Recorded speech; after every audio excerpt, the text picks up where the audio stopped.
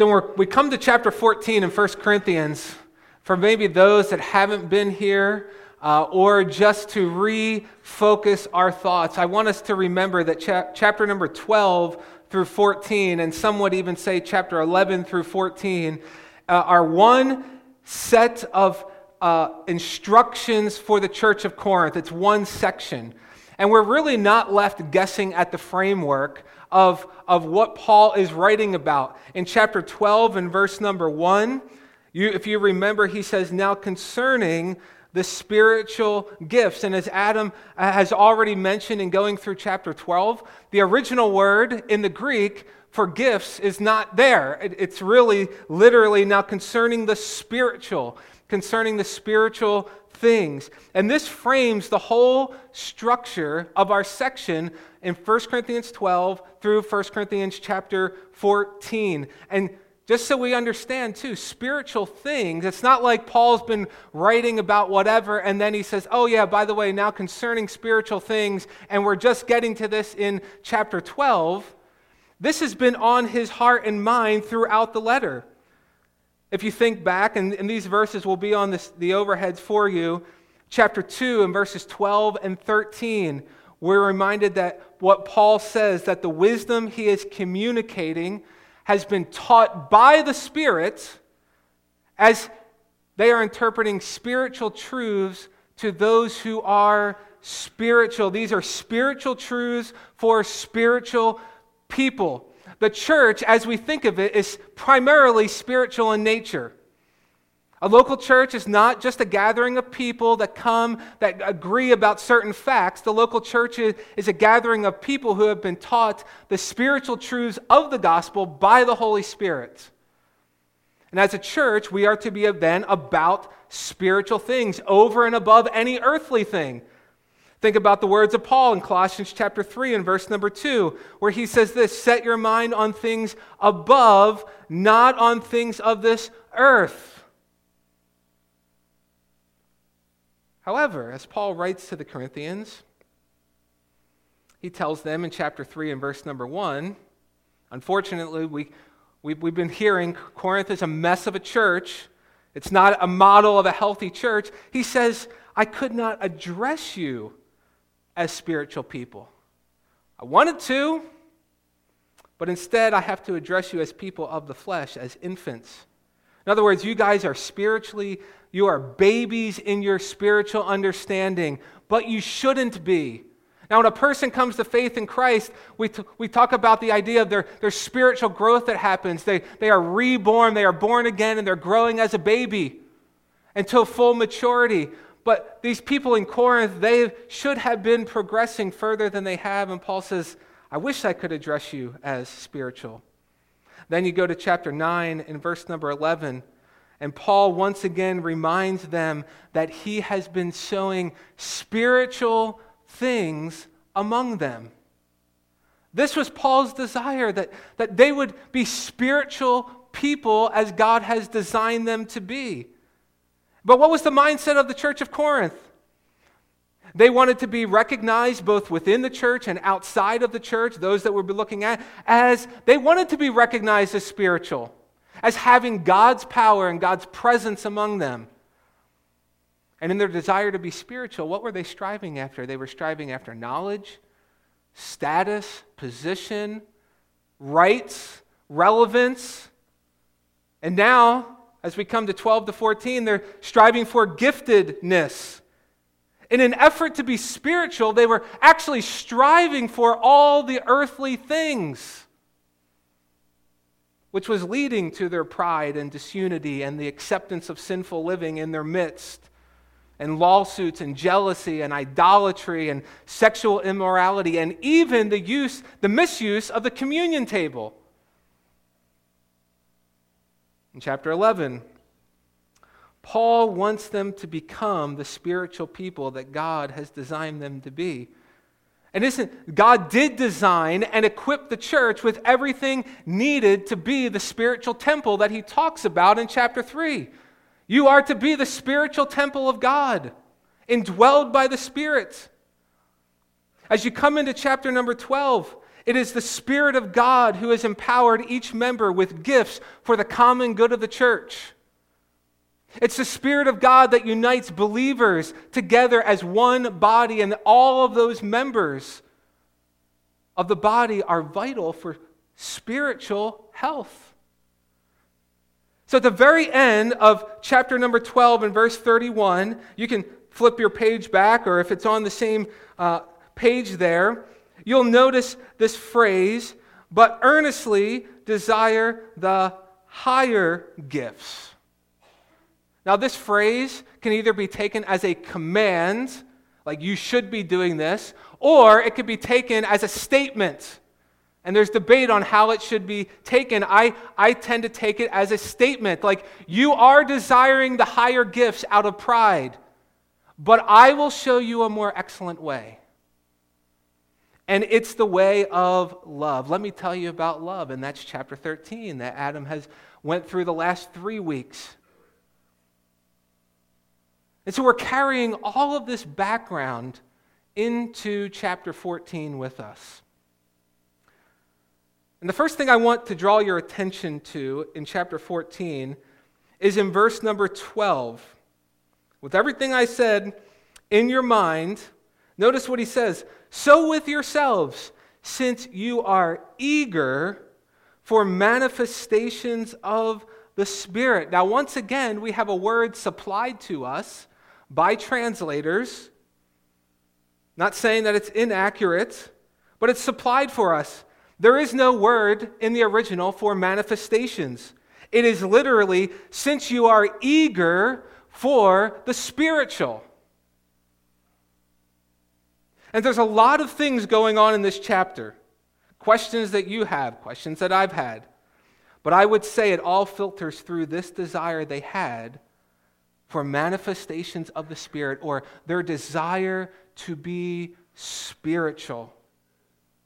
This was a church that they wanted to feel something. They wanted excitement. They wanted growth.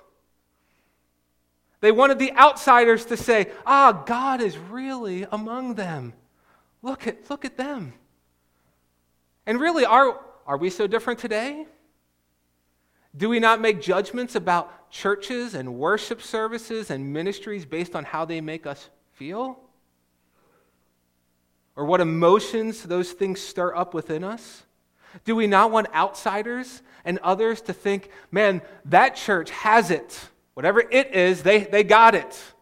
They're really doing well. Whatever they've latched onto, like how can we be like them? Because they're growing. Or whatever the case might be. And you have this question that lingers over the church of Corinth and even over our church today. Are these the things that make a church spiritual? This gets to the heart of what I believe Paul is trying to convey to us in this chapter. Notice verse 1 in chapter 14. And once again, here, just like in chapter 12, the word gifts for us is supplied. But he says, pursue love and earnestly desire the spiritual. Here, this is given as a command. Like in light of what I've just said in chapter 13, I'm going to show you a more excellent way. Here's the way of love. Now, with that in mind, pursue love and earnestly desire the spiritual or the spiritual things. Be zealous for the spiritual. Be devoted to it. You can't make this happen to yourself. You can't exercise these spiritual gifts in your own strength. You can desire it, but it must come from the Spirit. He is the one that is empowering us to live this spiritual life in spiritual community with one another. So Paul redirects our whole focus not to these things that we should desire, but we're actually striving after to do them in our flesh. He refocuses our attention to desire these spiritual things, but pursue after love. The church of Jesus Christ is spiritual in nature, and we are to be a spiritual people. And so the question that we're going to look at through this chapter is this: what makes a church spiritual? We're going to do this over the span of 3 weeks, this week and next week, and then we will be gone. Our family will be gone for the week following Thanksgiving, and so we'll pick back up the first week of December. But this morning, we're just going to touch on the first of what I see are 3 things that make a church spiritual that Paul is highlighting in this chapter. First of all, and this is our point for the morning, a spiritual church is an active church. It's interesting to think about our society as it relates to activeness. Some of you are already thinking, well, that's what's wrong in our world today. People just don't want to do anything. We've got a bunch of lazy people in our world. And yet at the same time, when we ask each other how we're doing, what's the number one answer that we typically give or even hear? Well, I'm doing good. I'm just really busy, really active. So the question then comes, is all activity created equal? And the answer to that is no. Let me give you an example. Consider a dad or a husband, dad and a husband, who is very active. They are active in their work, in their vocation. They are active maybe in sports, maybe in watching it, maybe in playing it, maybe in coaching it. They are active with their friends. They're active in their community. They're serving in different ways. They're taking care of their house and their car, and on we can go. And the culture would say, that's good. That's a good guy. He's really active in good things. Might even make him feel good to a point. But let's take that same person and flip the picture around. And then we see at home, there is a lonely wife, kids who feel neglected, a Bible that collects dust on a shelf. And so at the same time, this man is active in some good things. He's inactive in the things that I hope we would say matter most. And in 20 years, what's going to matter? How much time he poured into all of these things that our culture is saying, hey, these are really good, or the things that will stick far longer and even outlast his own life. I say all that to say all activity is not created equal. And the same thinking applies to the local church. Churches today, we need to get this. We need to get this because our culture is telling us what we should be active in. You should be active in being relevant, keeping up with the styles and the methods of our culture. We should be active on social causes. We should be active for political causes, for numerical growth, for having more and bigger programs. We should be active in all of these things and pursuing them. And like Corinth, it's easy to believe that these are the things that make up true spirituality. But like Corinth, we would be wrong. So what are we to be active in doing?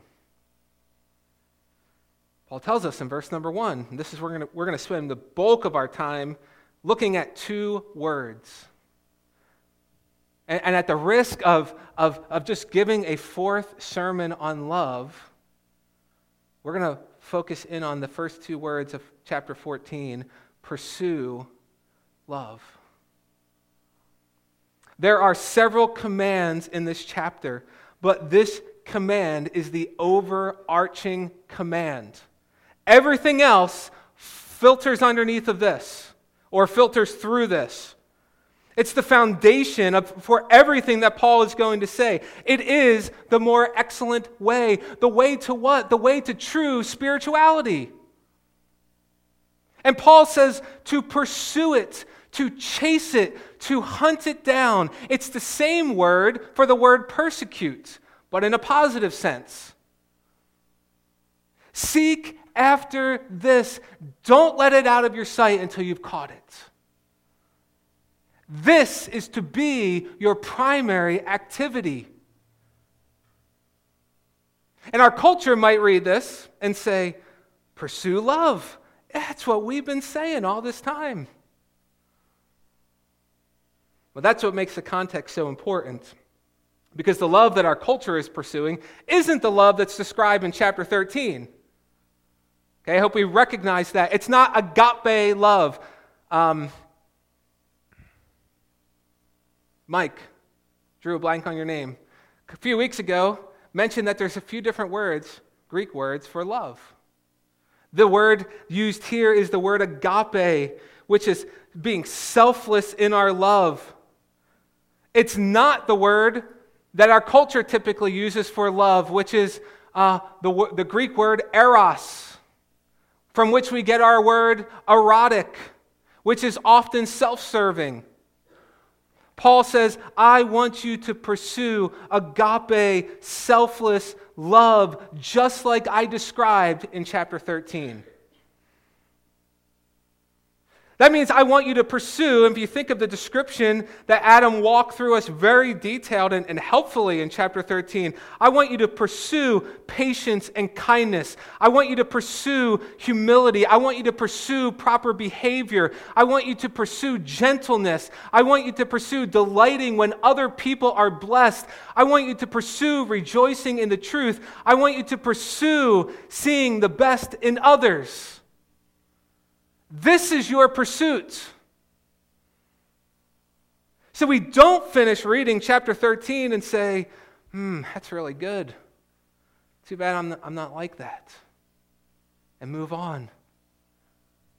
No, now that it's been described for you, pursue it until it becomes your reality. And too often we are passive and we wait to wake up one day and maybe we'll roll out of bed and feel like a more loving person. But here, what is Paul's call? It is something you must actively pursue. There's something we need to grasp here. And Adam pulled this out over the last couple weeks as well, but I want to just feel and understand this main truth, because if we only think of love as a feeling or an action, we'll find ourselves frustrated and spiritually burned out. Before the pursuit of love can ever be horizontal, like I need to be like this to others, it must be vertical. See, love is not just a feeling or an action or a way of life. Love is first and foremost a person. The pursuit of love isn't looking at chapter 13 and saying, well, how can I be better at this? How can I get better at doing this love thing? It's understanding that God is love.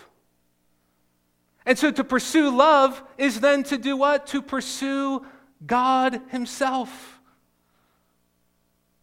It is Jesus that is the picture of chapter 13. And I know Adam brought that out, but I want to re-emphasize this to us once again. It's like what Peter said in the song that we sang, Lord, where else can we go? If I can substitute, you are the source of love. If I'm going to pursue this, I must come to you. You will never find true love outside of God. He is the source of it. He is the example of it. He is the definition of it. And we don't need to go very far back in 1 Corinthians to be reminded of the greatest love story ever known. In chapter number 11, and you can flip back there, because I said we're only really mostly looking at two words in chapter 14 today. This primary command. In chapter 11, instructions are given around the communion table. And what does this table proclaim? That God is love. And here's the story of love. The most glorious of all beings lives from eternity past as one God in three persons in perfect love towards one another. God the Father is loving God the Son and God the Holy Spirit. There's already love being displayed, and it's out of that eternal love that God created a perfect world to display and share His love with His creation. A world full of beauty and creativity, a world full of order and wonder, a world that was designed to praise this glorious Creator. He creates humans to live with Him, to rule and reign as His representatives here on earth, to care for His creation. Yet in just a short amount of time following creation, man and woman, Adam and Eve, decide to live according to their own rules, to rebel against this glorious Creator. And this rebellion put all of creation under a curse.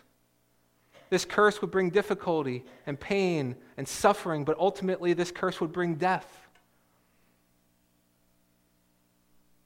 Now, the right and the just thing to do would have been for humanity to just be left to their own demise. For God to just wipe the slate clean and bring judgment to the world.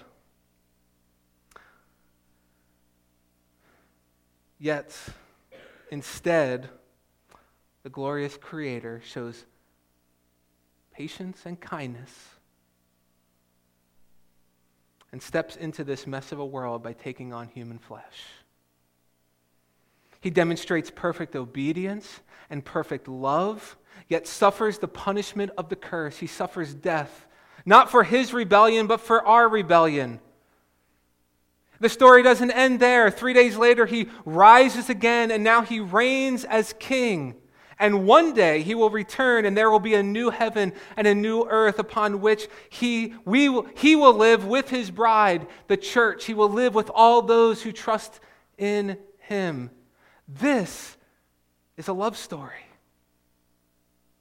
And the closer you zoom in, the sweeter it gets. You and I are the rebels.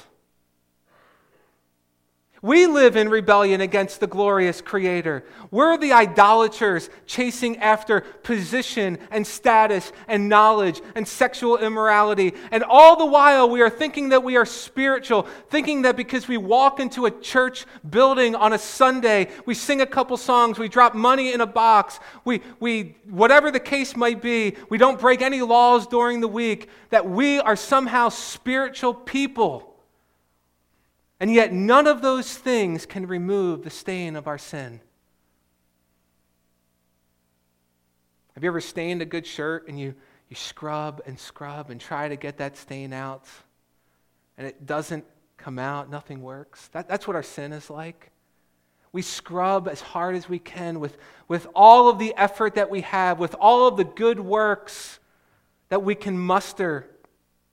But yet the stain of sin remains, and there is only one way for that stain of sin to be removed from our lives. And when God stepped into this world, He had a purpose, and He did it all in love. And this is where I want to bring our minds back to chapter 11 and just think about the words written in verses 23 to 25. Many of us know this because we read it oftentimes when we partake of the communion meal. For I received from the Lord what I also delivered to you, that the Lord Jesus, on the night He was betrayed, took bread, and when He had given thanks, He broke it and said, "This is my body, which is for you. Do this in remembrance of me." In the same way, He also took the cup after supper, saying, "This cup is the new covenant in my blood. Do this as often as you drink it in remembrance of me." And many times, that's exactly how I read this. We read it fast, and we know the words. But let's think about what these words are saying. Starting in that second phrase in verse number 23. The Lord Jesus, on the night He was betrayed, took bread, and when He had given thanks, the night Jesus was betrayed, thrown under the bus, sold out for 30 pieces of silver. Yet in that moment, on that night, He takes the bread and the cup, and He gives thanks. How does someone knowing he has been betrayed, give thanks. And here we have, who is he giving thanks to? He's giving thanks to his Father. So we see the eternal love of God already on display that night, that Jesus Christ in love was submissive to his Father, and in the midst of betrayal and all of the feelings that come with that, if you know what it's like to be betrayed, Jesus felt it, and yet he gives thanks. And that eternal love then spills over for us, and he says, "This is my body given for you. This is my blood shed for you." It's the loving, sacrificial death of Jesus that allows us to have a spiritual relationship with the glorious Creator. Eternal love stepped into the world, brought us salvation. And before we ever pursue love, before we can ever do chapter 14 and verse number 1, recognize that love has pursued us.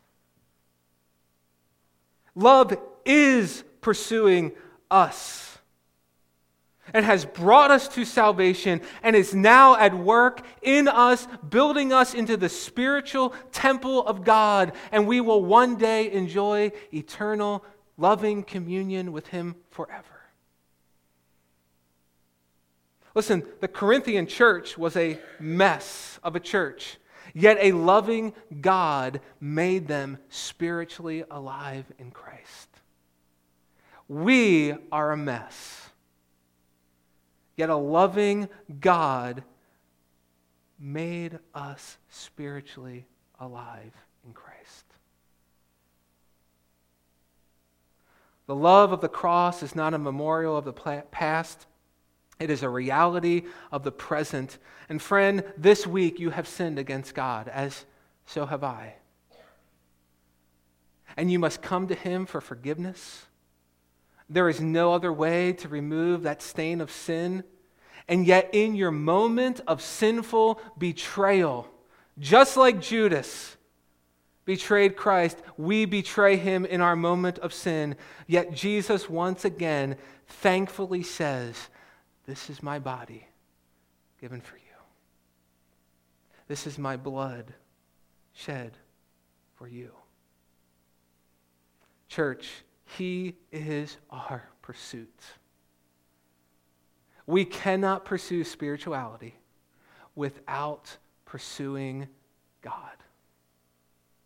And when you fix your mind on Him and the loving work that He has done for you, the loving work that He is doing for you, and the loving work that He one day will do for you, when that is where your mind is fixed, it will start to change your mind towards others. It will reshape you from the inside out. You will start to live more humble. You will find that the words coming out of your mouth are gracious and loving and patient and kind, and all the things that you and I read chapter 13 and we say, "That's not me." When you pursue Him, you will find verses 4 to 7 to be more and more true about you. And please don't mistake this. Paul doesn't say to pursue knowledge. You might say, well, that's pretty obvious. It's not the word he uses. Paul wants us to know this book. He wants us to have a knowledge about these things. That'll be the bulk of the sermon next week. We should be maturing in our knowledge of these things. But the value of the knowledge is in who I know, not in what I know. There are some Christians today that know a lot about the Bible. They can rattle off theology. They'd win every game in Bible trivia and tell you like the cave that David hid in when he was running from Saul. But there's something they are missing, and it's love. They are no more spiritual than a person who never darkens the door on a Sunday. You might say, well, Dennis, that seems a little extreme, don't you think? But what does Paul say at the beginning of chapter 13? He says, you could speak in the tongues of men and of angels. You could have prophetic powers and understand all mysteries and all knowledge and have all faith. And you could give away everything you have. But if you don't have love, you are nothing. You gain nothing. You are like a noisy gong. That is, you are actually a detriment to the spiritual health of a church. The greatest of pursuits for a church is love, is God. We don't need to know more about love. We need to know love. We need to know Him. The Corinthian church was active. They were busy. Even they were busy in some good things, but their pursuit was first fixed on giftedness, is what we're talking about here. And you could go back through the chapters and see the other things that they were focused on. And it was secondly on Christ, which was leading to all the problems that they were experiencing. Do you see why we must cling to what truly matters? A spiritual church is active in the things that matter, specifically and chiefly pursuing love. I mentioned earlier that love is first vertical before it can ever be horizontal. But it must be both. There is no way you can pursue the love of God and pursue God Himself, be captivated by His love, and then that love not spill over into our relationships. If we truly capture the heart and love of God in our vertical relationship, it will spill over horizontally. And I want to spend the rest of our time focusing on the command that is given at the end of verse number 12. So basically, we're looking at two bookends. Chapter 14, verses 1, bookend in verse number 12, two primary commands in the heart of this chapter. The command given at the end of chapter 12 is only possible with love. He says, strive to excel in building up the church. What's interesting, in chapter 8 and verse number 1, Paul actually connects these two ideas together when he says love builds up. So in other words, if you pursue love, you will build up, but at the same time, Paul is drawing attention to this command. Our focus should be building up the church. So this love is both vertical and horizontal. Let this be your endeavor toward each other. Go over and above in building up the spiritual structure of the church. Our love can often be shallow. We see love within the church must extend beyond the physical to the spiritual. Any community can help one another, but only the church can build up spiritually. Because the church is a spiritual people. We are spiritual people. And we need to go deeper than we often do in our loving of one another. I mean, this strikes really to the heart of what church membership is all about. Church membership is simply, I want to pursue God with all of my being. And I want to help others to do that. And I want others to help me do that. I'm all in. But love that builds up spiritually, it takes time. And it gets intimate. So now my mind during the week is thinking, you know what, let me send that spiritually encouraging text or make that spiritually encouraging phone call to someone in the congregation. Or man, I know it's not convenient all the time, but I need to be connecting spiritually with my brothers and sisters in Christ during the week, so I'm going to join a small group. I'm going to find time to get together one-on-one with someone else for spiritual growth. Man, I came in this morning, I'm here to worship, but I'm also here to encourage my brothers and sisters in Christ. So let me talk to them about spiritual things. Let me pray with them as we gather together. Love might look like handing someone a cup of coffee or a bulletin on a Sunday morning, or serving in the nursery, or getting the sound working properly, or preaching a sermon. But it's going to be more than that. It's serving coffee and not getting irritated at the kid that just spilled hot chocolate all over the floor. It's watching children with your heart desire that the parents will be spiritually blessed as they worship undistracted. It's greeting a person at the door and recognizing that, man, they seem disheveled today. Let me not just say, hi, how you doing, welcome. Let me stop and, hey, can I pray with you? It's bearing spiritual burdens and sin struggles alongside of others for weeks or maybe even months.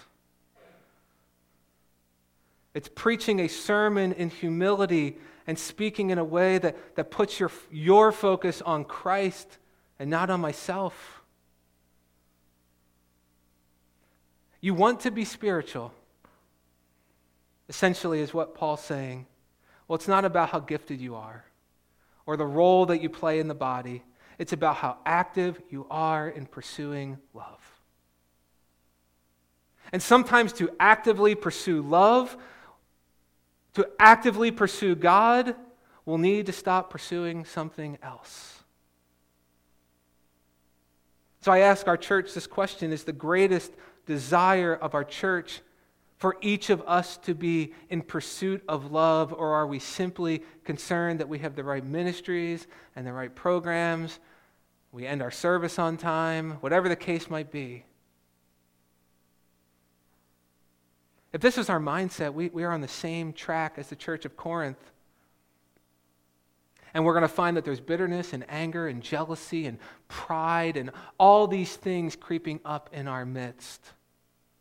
But when our pursuit is love, there will most likely be different ministries and programs and all of the rest, but they will be the outflow of our love, and they will be functioning in a way that is building up the church to spiritual health. We must be active in our pursuit of love in such a way that we are actively engaging our minds and each other's minds with the gospel, because it's out of this that our ministry flows. Someone recently asked me, well, how do we know what our spiritual gift is? I had that question. But after studying this chapter more in depth than I ever have, I don't think that's the question that we need to ask. We want to be used. We want to see the value that we bring to the body. We want to make a difference. We want to do something, maybe we want big for God, or we want a particular giftedness. But what does Paul say in verse number 12? Since you are eager for the spiritual, like this is what you want to experience spirituality, strive then to excel in building up the church, which happens as you pursue love. In other words, make that your aim, make that your pursuit, and you will find that the Spirit will give you the right gift at the right time for the right person for the good of all. You will find yourself growing spiritually, and we will find ourselves as a church growing as a spiritual church. See, a spiritual church is an active church, active in the pursuit of love, first vertically and then horizontally.